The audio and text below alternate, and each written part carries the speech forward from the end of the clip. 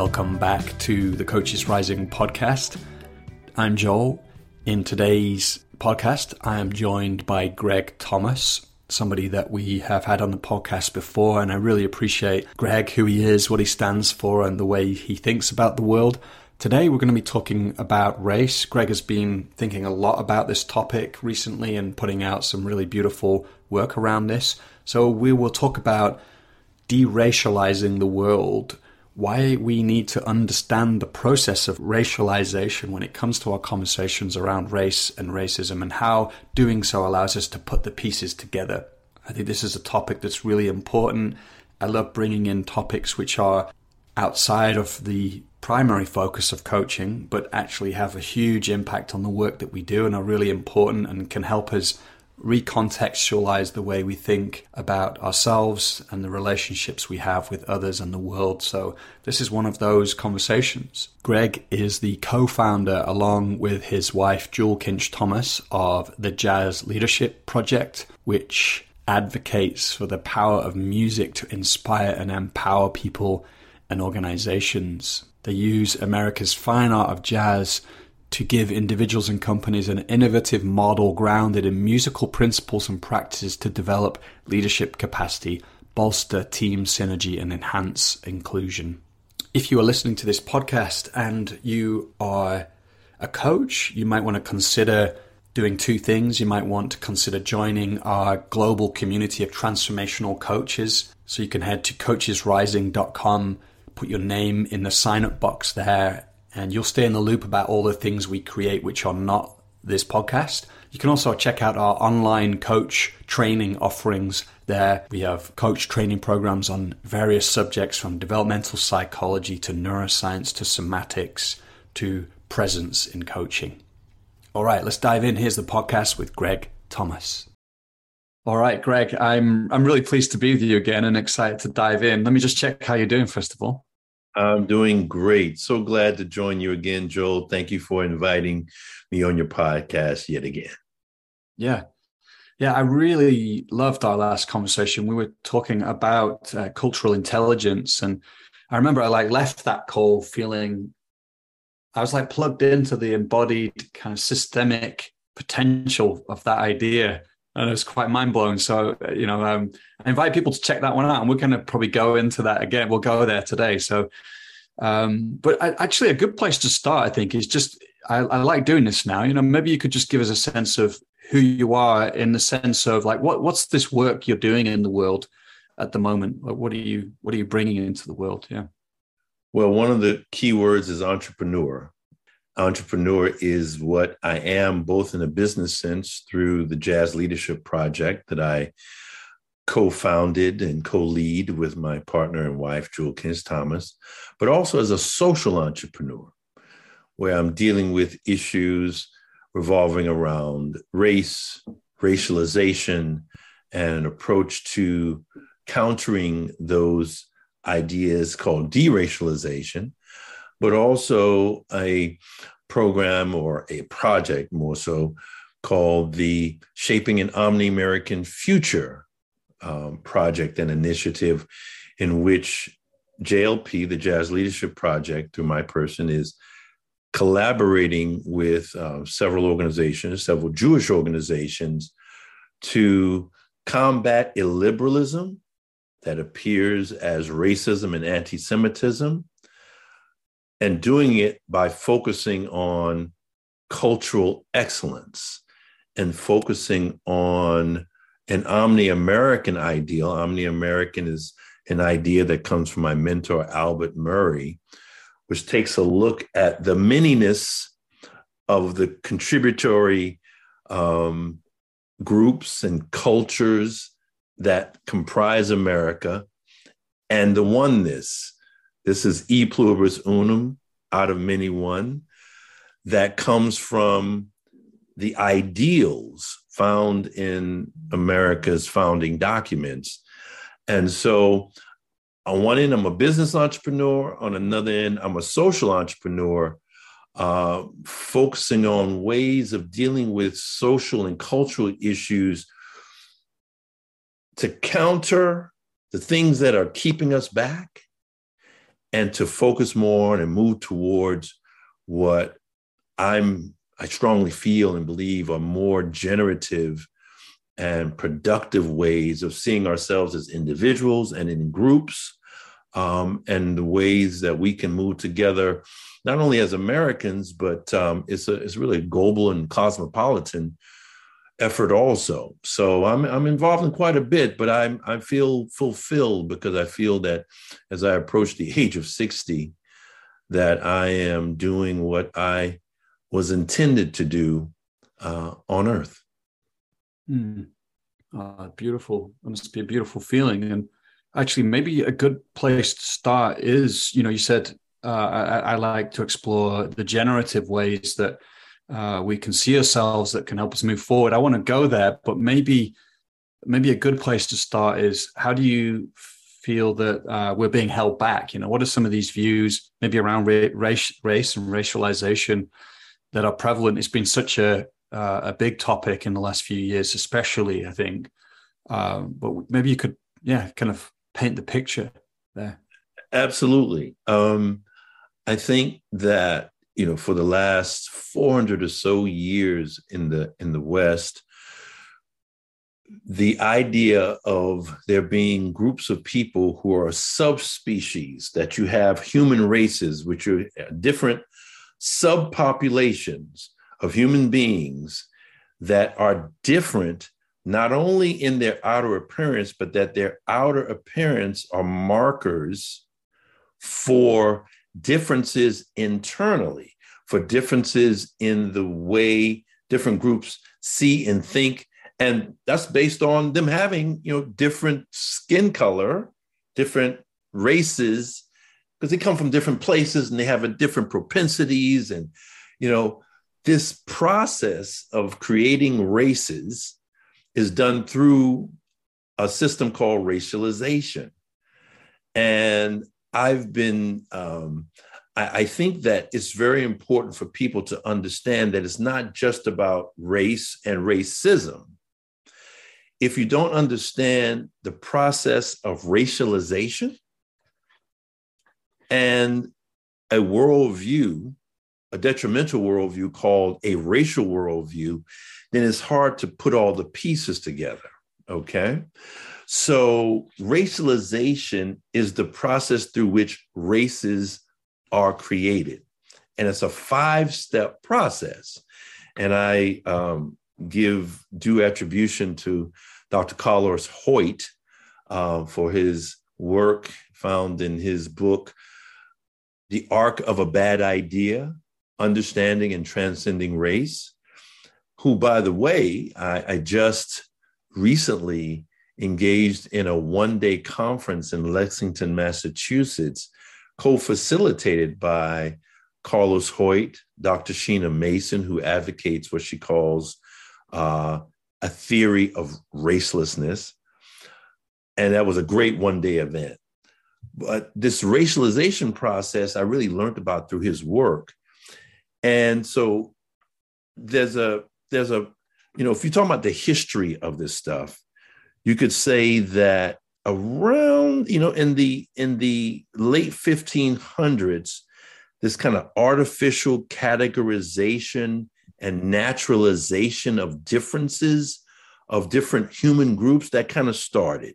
In the 1600s, it started emerging more. But by the time you get to the 1700s, it became codified in the United States of America, or even before the United States was the United States of America, by putting in the legal code white to differentiate it from Native American and Africans who were brought here for labor. And this racialization process, I'm going to go through it quickly. Certain human characteristics are selected: skin color, hair texture, the way your facial shape, cranial facial features. And then those become signs of some kind of meaningful difference.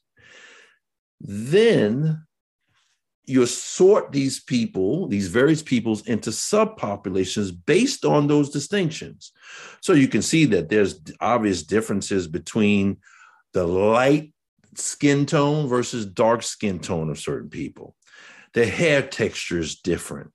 The facial features are different. Ancestry, one say is European descent, the other is African descent. Then there are certain attributes, certain traits that are put on these different sorted groups, temperaments, talents, behaviors, and that becomes racial types, right? Then those differences that are put into racial types, white, black, for example, are then essentialized as if these are just natural distinctions. And then based on that essentialization, racism, we act as if you treat people differently based on those racial differences, and that justifies unequal treatment, okay? So this process, I want folks listening to envision a graphic, because I actually use this graphic in my work. You have race at the top, the word race, and then you draw an arrow down to racialization. Then you draw another arrow over to racism, and then the arrow goes back up to race. But what's in the middle, making all this happen, is a racial worldview, seeing the world through the lens of race, right? So let me just very quickly talk about worldview. Now, of course, folks who are listening to this podcast are familiar with developmental theory, the idea of worldviews and cultural codes. I mean, that's probably a matter of course for the folks listening. But I'd like to give a specific definition of worldview that comes from John Vervaeke, who has a series that I'm sure, again, folks who are listening to this are aware of, on Awakening from the Meaning Crisis, a 50-part series on YouTube. And he defined worldview as two things at the same time, two things simultaneously: a model of the world and a model for acting in that world, right? So then that worldview turns an individual into an agent who acts, and it turns the world into an arena in which those actions make sense. Now, let's see how we apply a racial worldview with that definition. So then, if we see the world through the lens of race, then it becomes a racial worldview is two things simultaneously. One, it's a racial model of the world, and two, it's a model for acting in that racial world. It turns the individual into a racial agent who acts, and it turns the world into a racial arena in which those actions make sense. You see how insidious this is? And that's what we've been dealing with, okay? Now, the person who is a pioneer in talking about and defining and explicating racial worldview is a late anthropologist, Audrey Smedley, the author of a book called Race in North America, Origin and Evolution of a Worldview. She was one of Carlos Hoyt's dissertation advisors, okay? She passed away a few years ago at the age of 90. And she defined racial worldview as believing and acting in accordance with the social convention that people can and should be regarded as members of one or more of a handful of nebulous, restrictive, contradictory, and conflicting subspecies called races. Okay? So the racial worldview is in the middle, making all of this, emboldening and inhabiting all of this race to racialization to racism process.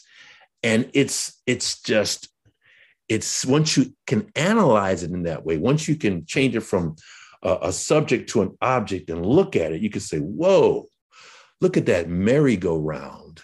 Look at that wheel that we are caught in of race, racialization, and racism, all grounded in a racial worldview. And once you see it and it becomes an object, the question becomes, what can we do to get off that rat race or get out of that race, to get off that wheel? And what I call that is deracialization. What Carlos Hoyt calls it is anti-racialization.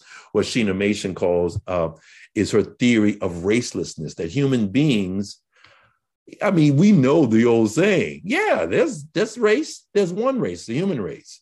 But she takes it deeper in her work by saying that we need to look at ourselves as raceless. We are not members of a subspecies called a race. It's not true as biology, and it's not even true as a social construction. And the reason is because what has been socially constructed is this racialization process, which becomes racism, okay? Because what happens is people who say, well, it's just a social construct, it becomes a way to hold on to the concept of race itself and not counter it, not confront the very concept and idea and the process that keeps it alive, which is racialization and that racial worldview. And that's what we're doing. The three of us and others are confronting the very concept, the very process, the very detrimental and insidious worldview that keeps it alive. Powerful. And, like a few things come up here, but one of the things we're talking about now at Coaches Rising is like, what are the worldviews that we're leaving behind or that we're questioning, that it's time to question?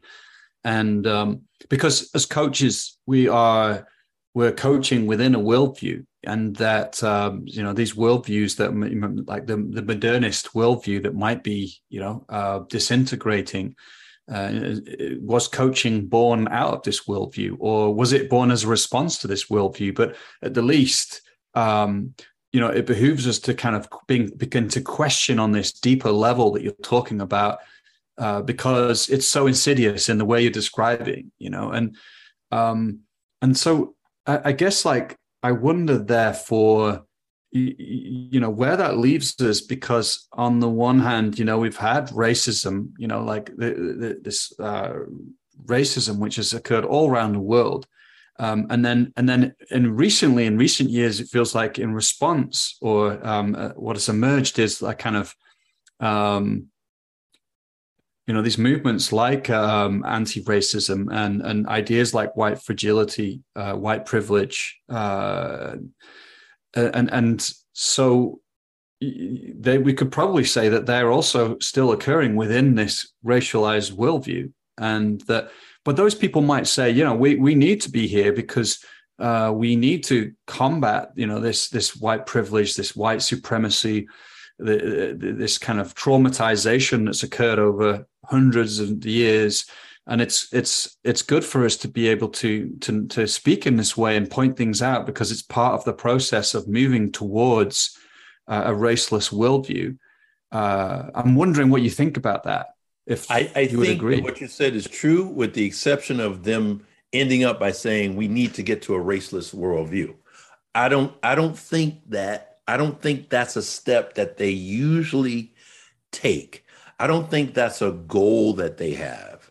I think that they assume that when I say deracialization and Dr. Mason says racelessness, and Carlos Hoyt says anti-racialization, and Thomas Chatterton Williams says unlearning race, and Camille Foster is a race abolitionist.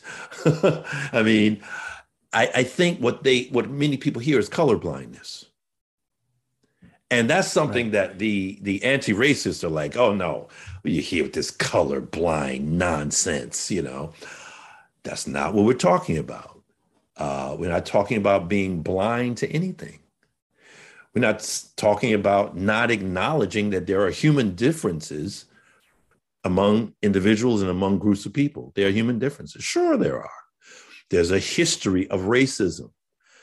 And part of that history has been the ideology of white supremacy. That is true. This is fact. I think that you can look at something like white privilege. I mean, I try to look at things in kind of a developmental fashion. So even with that, there's levels. So if we acknowledge that there are certain privileges that come to people who have been racialized as white, and that the further we go back in history, the more privileges definitely accrued. I mean, up until the 1960s, when you had the civil rights movement and you had the change in the legal structure of white supremacy and of legalized, codified in law racism, you could definitely say white supremacy was, and then of course you have the evidence of white supremacy in the history of the United States with lynching, with cities where there was Black communities, Negro American communities that were destroyed because you had people that were, who are these people over there building businesses and becoming citizens? No, they got to stay under our foot. That's all real. But if you look at it developmentally, would it be better to say, well, if we're going to talk about that, there's white privilege, then there's a deeper dimension where people feel that not only are there privileges, but that there's a superiority there. If you're white, you're superior, okay? White superiority. But the highest, or should I say the lowest level, is white supremacy. I mean, we can look at these things in a developmental fashion and talk about it, but you just don't throw it around and just mix it all up. I mean, to me, white supremacy, that's the deepest, most insidious. I mean, and you're just going to throw that term around willy-nilly? Like that's 60 years ago, you could talk about that more. There are some people who do believe that still, but their numbers are so small. Then there are some people who believe in the ideology of race and believe that if they are white, if they're racialized as white, that they actually are superior to other people. They may not feel they're supreme. They can look at statistics and say, yeah, on certain tests, Asians generally do better. That, yes, when you look at the statistics, there's some Nigerians who, have done better economically than quote unquote white people. They still feel, though, that white people, generally speaking, are superior. Okay. You know what I mean? That's true. And then there are people who could be oblivious to the fact that just because there are certain things that are ascribed to whiteness, that may then accrue to them having certain benefits in a same situation with other people who don't have those same ascriptions. There could be certain privileges. Okay, so we could talk about that. But you don't have to throw things around without, one, looking at it in developmental fashion, or maybe I should say a de-evolutionary fashion, because these are very negative attributes. I don't see this as positive, so these are negative attributes. But I'm not, so you see, we just talked about it, right? I'm not avoiding talking about it. I'm not in denial about the history.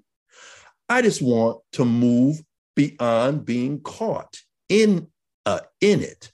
I want us to be able to get out of the trap of staying caught in it by saying, okay, no, race is not biological. We know that, but it is a social construction, and still not confronting the concept, still not fighting against these ideas and this process of racialization, not fighting against a racial worldview.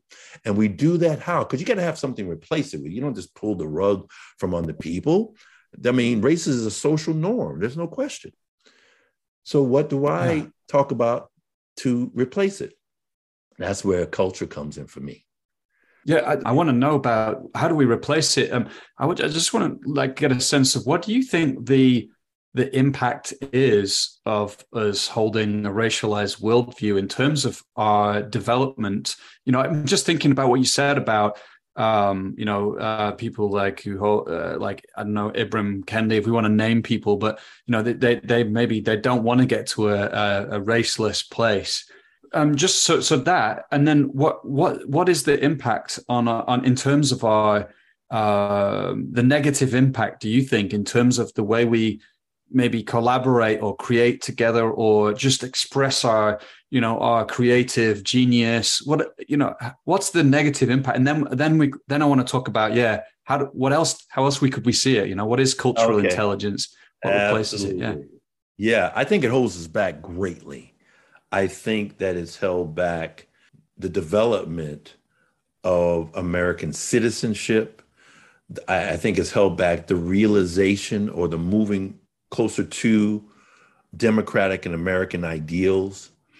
I think that it causes us to view each other in ways that are so much based on a fallacious way of seeing the world that it interferes with basic communication and us being able to work together. And when we look at the wicked problems we have in this world, we need to be able to work together quickly. If you are in a situation where you're in a war and you're in a ditch and you're fighting with, look, if they're your teammate and there's someone who's fighting with you, the question is, how much skills do they have? How loyal are they to the cause? You know what I mean? Let's look at things like beyond the simplistic, reductive, racial way of seeing things. Now, I do want to say this about someone like Ibram X. Kendi. I don't think that his goal is racelessness. And I think that is because he does not believe it's possible. I think there are a lot of people who think that the idea that we can actually deracialize is so unrealistic as to be a fantasy or to be some type of dissociative psychological disorder. I mean, really, there are people who believe, really? You really think? Yeah, but isn't it true that for a long time, for maybe 1,500 years, we thought the earth was the center of the universe? There was a geocentric worldview that turned out not to be true. We revolve around the sun, heliocentrism, okay? So, just because we have seen things through this lens over the last 400 years doesn't mean we have to continue. That's one thing. Two, now this is more a bit skeptical or even cynical. I mean, there are people who their careers are based on the existence of race, racialization, racism, a racial worldview. So there are incentives to not necessarily work towards its abolition, to work towards transcending it, if you are actually able to create a pretty good career based on it. You know what I mean? Now, I say that's cynical because, I don't want to say that either an Ibram X. Kendi or even a Robin DiAngelo don't truly believe what they're saying. But since neither of them are open to actually engaging in conversation with others who may have a different perspective, and because they have been able to, through their book sales and through all kinds of support and resources that have been put their way, particularly since 2020 with the murder of George Floyd, I have no problem naming them by name because they are prototypical of the ideology that we're talking about, and there are distinctions among them, but they're prototypical of it. They have benefited greatly financially from it. And again, they will not engage in debate or conversation. And democracy is largely based on having conversations, having pluralistic disagreement, being able to talk through and argue through stuff. You know what I mean? That's how we move forward. And they're not willing to do that. So I have no problem calling them out, okay? And I don't think that either one of them, one, believe is possible, and two, I don't think they're incentivized to work towards the direction I'm trying to move in, and that others are trying to move in also. Yeah, maybe you could share now, like what's the view that you would propose is generative for us?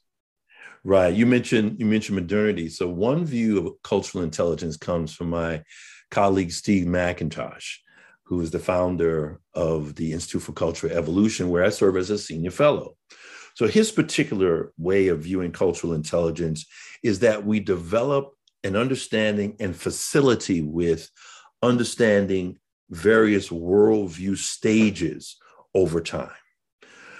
That we understand that we as a human species have gone through various stages of development. And even as individuals, we go through various stages of development. So if we take his model is, okay, if we look at three basic worldviews, a traditional worldview, which you can say attends to the inclusion of religion and myth, and has certain boundaries and rules based on those myths and those religious beliefs. Then you have modernity, where you have the scientific revolution that comes in and really brings in a worldview that utilizes scientific discovery to have these incredible technological advances, as well as an economic system where the technological advances in the economic system worked in collaboration to advance the West and being able to create more material wealth. Now, of course, the underside of that narrative is the labor that was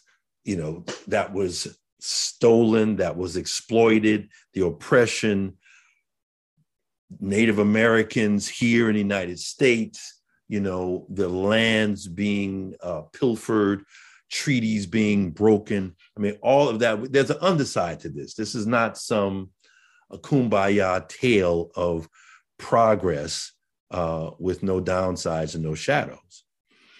So each worldview, traditional, has shadows and light, has pro and con, has limitations and positive aspects.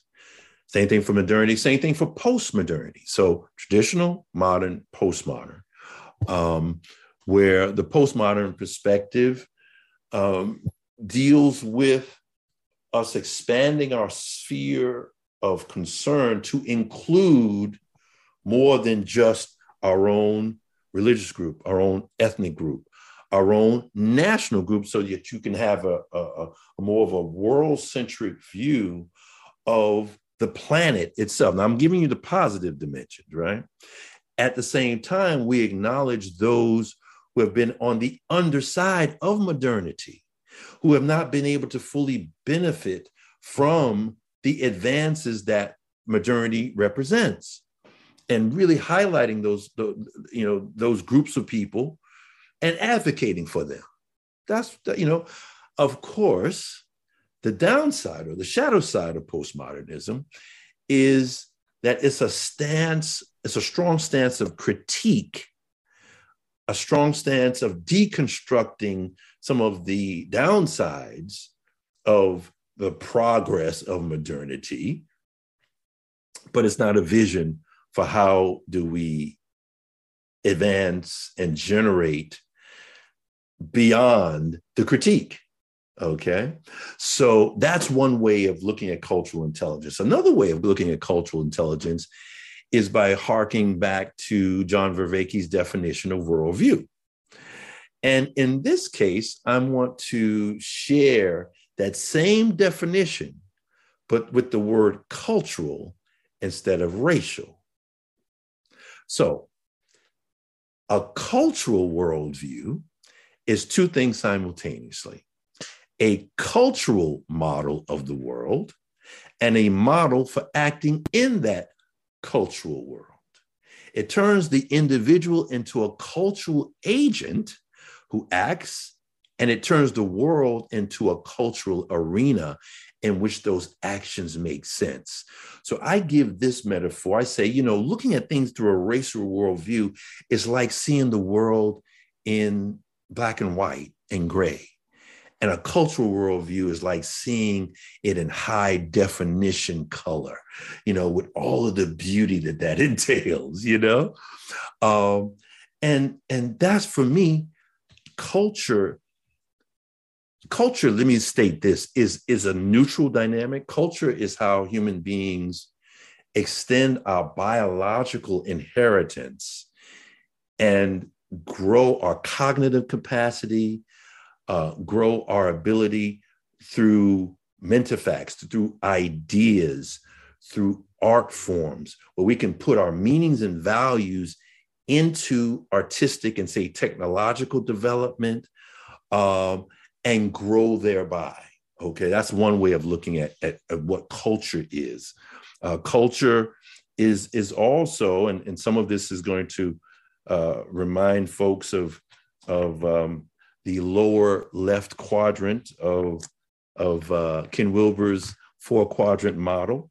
But shared agreements, shared symbols, shared ways of seeing the world. That's another way of looking at culture. And another approach is developmental, where, through education, you cultivate and grow your human capacity, generally speaking, and become more cultured, right? So even though culture is a neutral dynamic, culture is, but it can be described, it can be understood, and it can be used as a way to become a cultural agent in the world. So how do we apply this? One way is to, when we look at people who are racialized as white, as Black, or even, to use a term, because they don't say yellow anymore, Asian, look deeper. Where specifically are those people from? What part of the world? And then when you go, what part of the world, let's say take the United States, what region are they from? Because the region you're from, the environment is going to impact you, And then you look deeper at individuals. What are they, what are their spiritual beliefs? What are their practices? What are their interests? I mean, this is a building upon, and to kind of integrate it with Steve's approach, let's say modernity, right? That's where the dignity of the individual came to fore. That really came to fore with modernity. And that's where we talk about, liberal democracy, because you're talking about the dignity of the individual. Well, that's a base, that's a foundation to build upon, but also the morality that comes from, and the narratives that come from the earlier stages are also important. That's one thing about an integral or meta-modern perspective, is it attempts to understand the worldviews that have come before and that are still here, but to integrate them in a way where you take ideally the best that comes from them as a foundation to build upon for a more generative future, where you realize that there are some people centered in particular worldviews. And if you're fortunate enough to have this understanding of an ability to not only understand it, but be a cultural agent, then you can communicate with people based on where they are. Now we're getting to how people coach others. You have a better understanding of the individuals you work with, the teams that you work with, because there's a rich territory, a rich human territory that goes so far beyond looking at things through the lens of race, that it begins to just look like such an absurdity, because it actually is. And when you have a cultural perspective, you can appreciate the differences among human beings and look at them as beautiful. But also, this is not kumbaya, but also those differences become the basis for conflict. So then you get to the Jazz Leadership Project. There's a concept called antagonistic cooperation. This is one of the fundamental principles of the Jazz Leadership Project, and is found in jazz music through jam sessions, the cutting contrast tradition within hip hop, the battle tradition. This is where you actually, it's an advance, because you're actually taking those conflicts and you're playing with it. You know what I mean? You're doing it in a way where you can still respect the talents and skills of somebody else.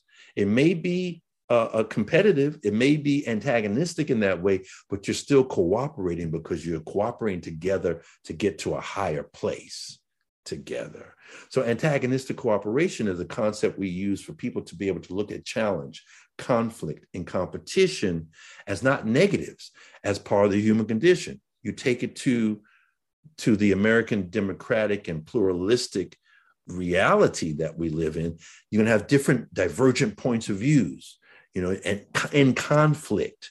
But the question is, what can we do to better engage with one another, even if we are in conflict, even if we agree to disagree? I've been doing a lot of talking here. I haven't let you get in a word edgewise, man. No, it's good. It's good. I mean, I'm just kind of absorbing and appreciating it. And, I'm just thinking, one thing that comes up is like, particularly because of what's happened in the last couple of years, the murder of George Floyd and,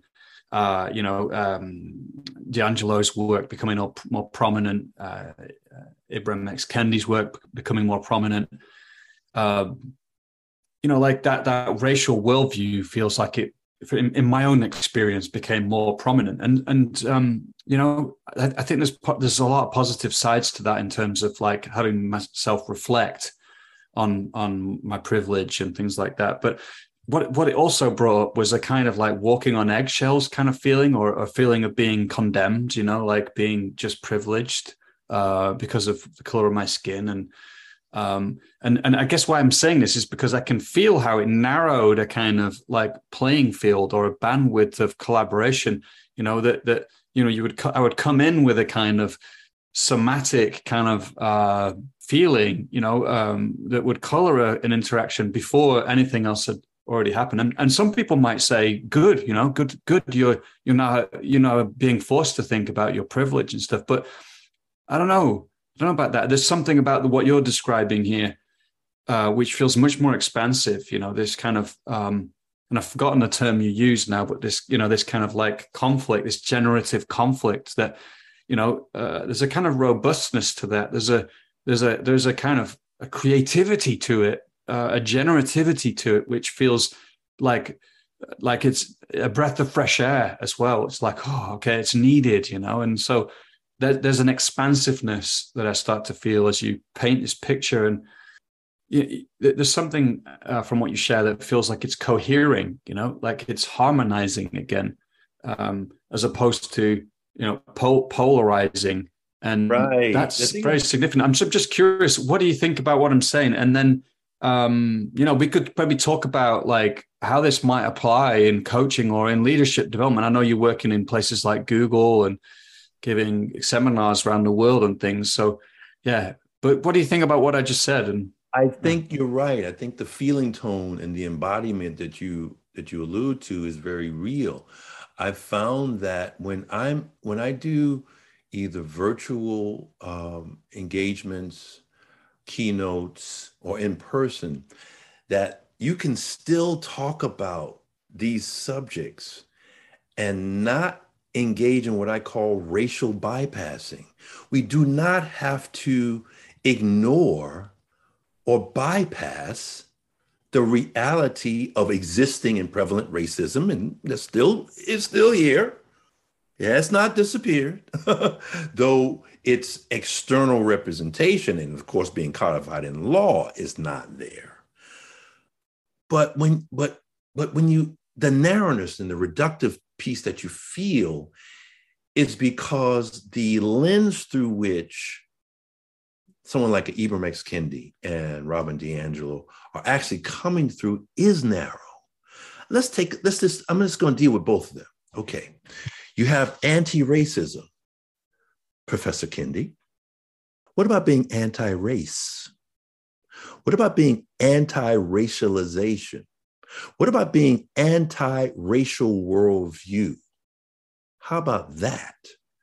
If you want to be anti-racist, one way of getting there is by being anti the concept, the process of creating it, and the lens, the world through which keeps it in place.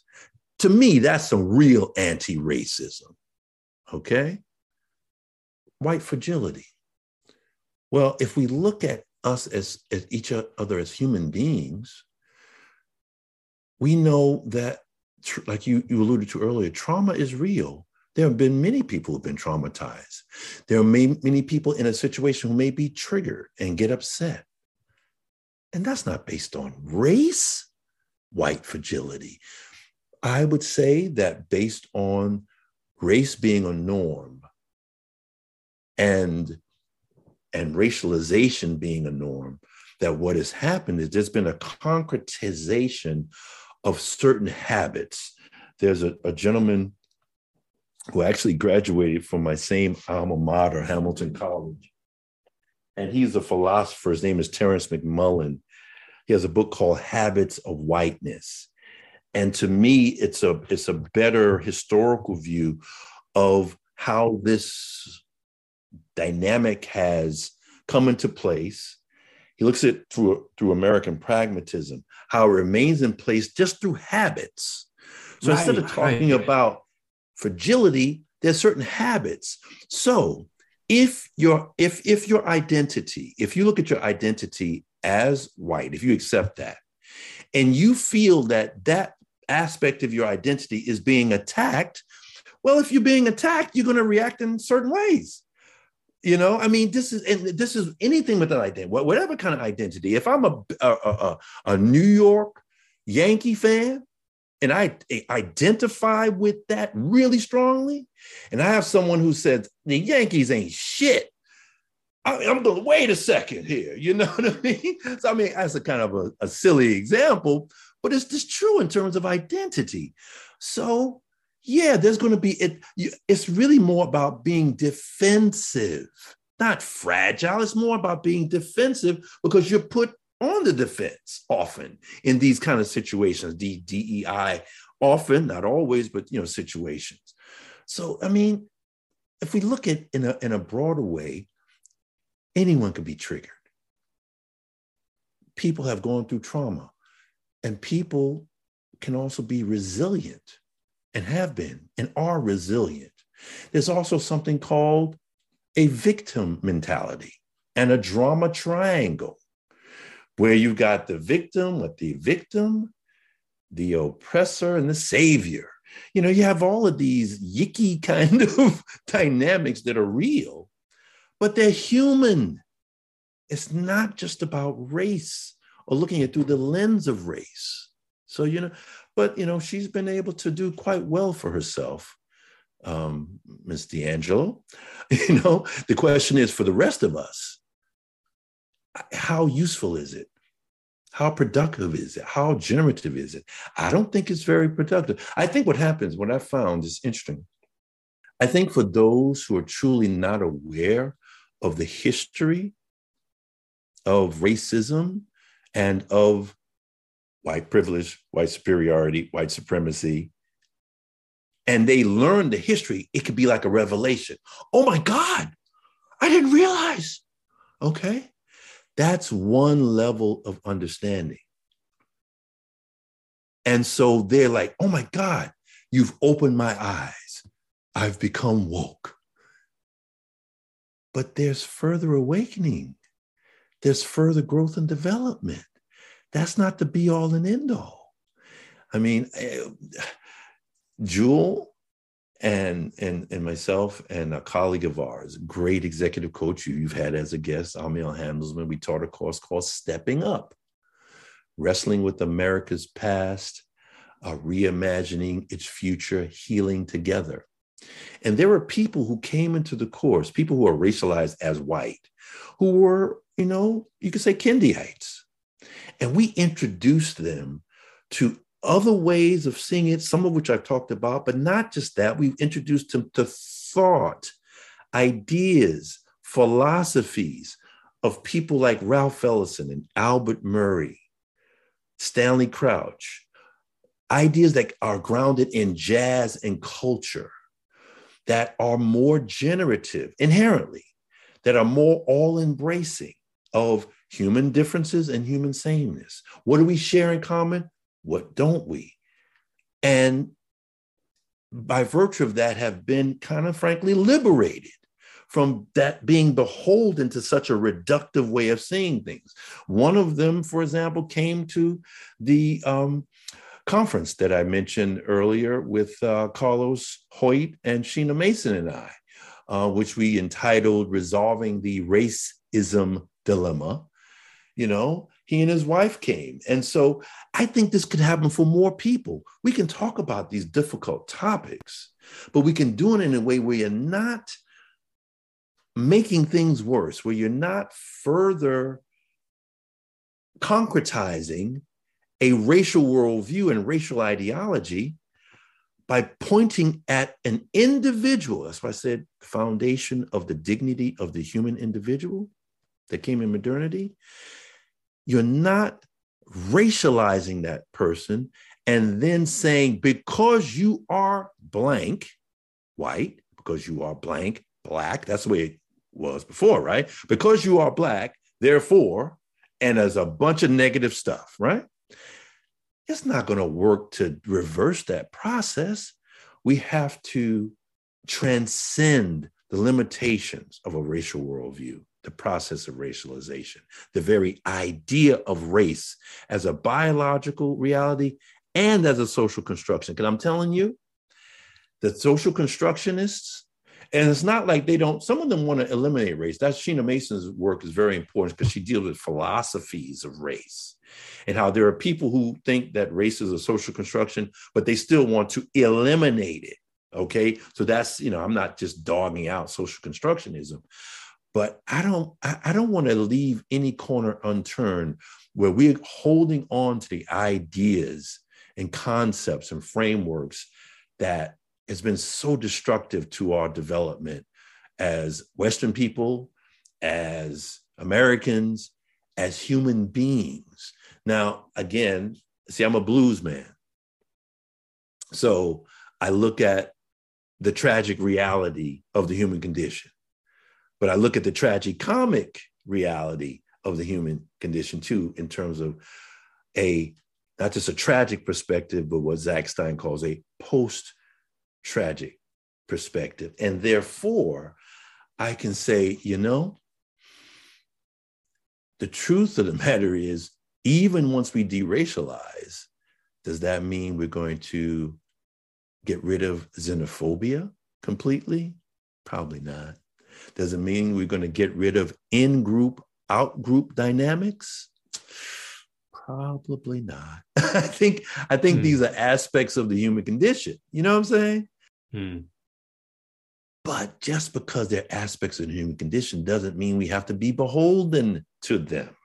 If we truly believe in development and advancing and generating a better future and a better self and a better collectivities, whatever those are, then we can look at those and say, something? That's an earlier part of our human development. That's an earlier part of our cognitive development, our psychosocial development, our cultural development. We don't have to be beholden to that shit. Once you grow and advance beyond it, hey, let us model it as coaches, because we actually do some coaching with Jazz Leadership Project, and let's help our clients to not only develop, but to use Steve March's term, unfurl and unfold what's already there on the inside that this has to be tapped into. Because those feelings, those generative feelings, the wider, deeper, That's on purpose, man, because it literally is a larger vision. It's more capacious. It's more embracing. And so you can literally feel it, and others can too. And that's the power of the music. That's the power of music. Exactly. I think it's a really beautiful, kind of unifying principle. This, like, the music unfolds, and human beings unfold. And you said that you're doing coaching with the Jazz Leadership Project, and I'm curious if you could say a bit about that in terms of what we've been talking about today. Is that coaching? Do you explicitly coach around a racial, deracialized worldview, or is it more about that there are these principles from jazz that just are really beautifully applied into leadership? So It's more the latter. So we if we have a team, or if we have an individual, we have assessments that we use. We have an assessment by a dear friend and integral colleague, Mark Palmer, that he's created, called a position success instrument, that will look at work style. How do you like to engage in the work that you do as a leader, as a team member? And we see where that fits on a 4-quadrant graph. Surprise. And this 4-quadrant graph, however, is more tied to the various ways of working that are necessary for organizations and teams. Then we put on that graphic the instruments in a jazz band, and we mesh and marry them and integrate them. So we work with the individual or team, and we'll say, okay, where are you on that graphic? What's the meaning of that? How does that relate to others where they are, right? And then we select, of the 4 principles and 6 practices that we have, we select which ones most apply to not only where that person is, but where they would like to go and what their aspirations are themselves, and also the folks that brought us in. In terms of Google, they have a program that works with leaders, and they brought us into that program to work with specific leaders. And so we take a look at where they are, and we select particular principles and practices to work on. Now, in some cases, there's an implicit aspect that's cultural or even racial that you can say. So we work with one client, for example, who was Brazilian. And in his upbringing, he said that, it was less about the I than the we. So when he's talking about his team, his tendency was to talk about we instead of the I. And his growth edge was to be able to talk about the I more. So we worked on with him individual excellence. We worked on with him on other principles so that he felt more comfortable with declaring what he stands for, what his values are, and that not being against the we and the team. No, it's a bolstering of it. And but some people, maybe some people are a little too I-oriented, need to be more we-oriented. So you work with people based on where they are. But when it comes to the racial aspect, we have a program called Diversity, Maturity, and Inclusion.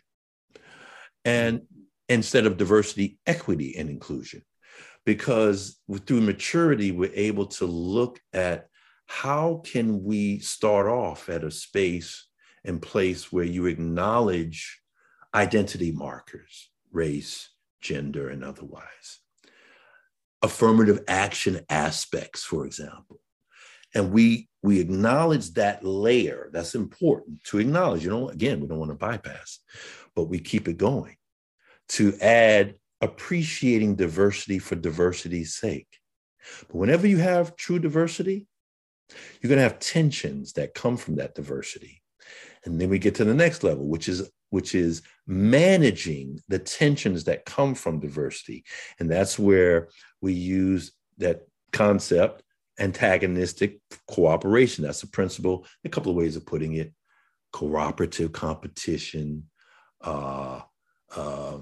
oppositional cooperation, different ways of playing with it. But that's where that fits, so that we look at how do you deal with the conflicts and tensions that come from it. But like in music, tensions can be released, and it's released through our highest level, where you actually leverage the diversity and inclusion dynamics so that you make your teams and organizations stronger, as opposed to it tearing things apart. So we do deal with it, but it's more implicit in the model than explicit. And for folks who would want to deal with the deracialization more directly, Carlos Hoyt, Sheena Mason, and I are actually looking to extend the work that we did, starting with that conference that we did together, because it went so well that we are going to continue to work together. And people can probably speak to us about that, where we can go deeper, do a deeper dive into that aspect. Nice. Yeah, great. Maybe that's a great place to kind of bring our conversation to a close, and just, I just love hanging out with you, Greg, for a start. Like, it's always so fun to be in the same space with you.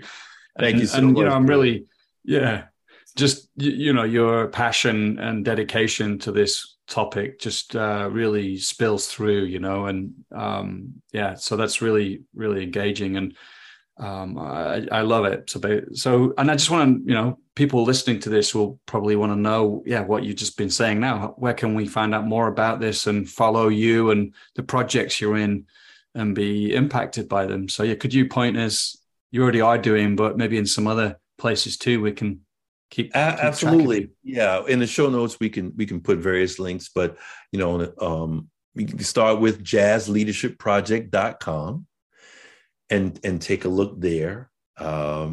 There's a subdirectory, DMI, for diversity, maturity, and inclusion, that you can find there. But you'll be able to find out what we do. We have a blog that people can sign up for free, where on Mondays and Fridays, we come out with content that comes through this lens and perspective that applies not only to organizational development and leadership, but to social and cultural issues. Tune Into Leadership is that website, tuneintoleadership.com. And those are two good places to go. I mean, I'm involved, as I said, in various projects, but I think in terms of our focus here, those are the two best places to begin. Nice. Thanks, Greg. You're welcome, Joe. Thank you. Here we are. We're at the end of the podcast. Just a heads up again, if you're not on our mailing list and you want to stay in the loop about other things we create, then head to coachesrising.com, put your name in the sign-up box there. You'll also find some of our other offerings, our online trainings for coaches there. And just want to end by wishing you well, and I'll see you again next time.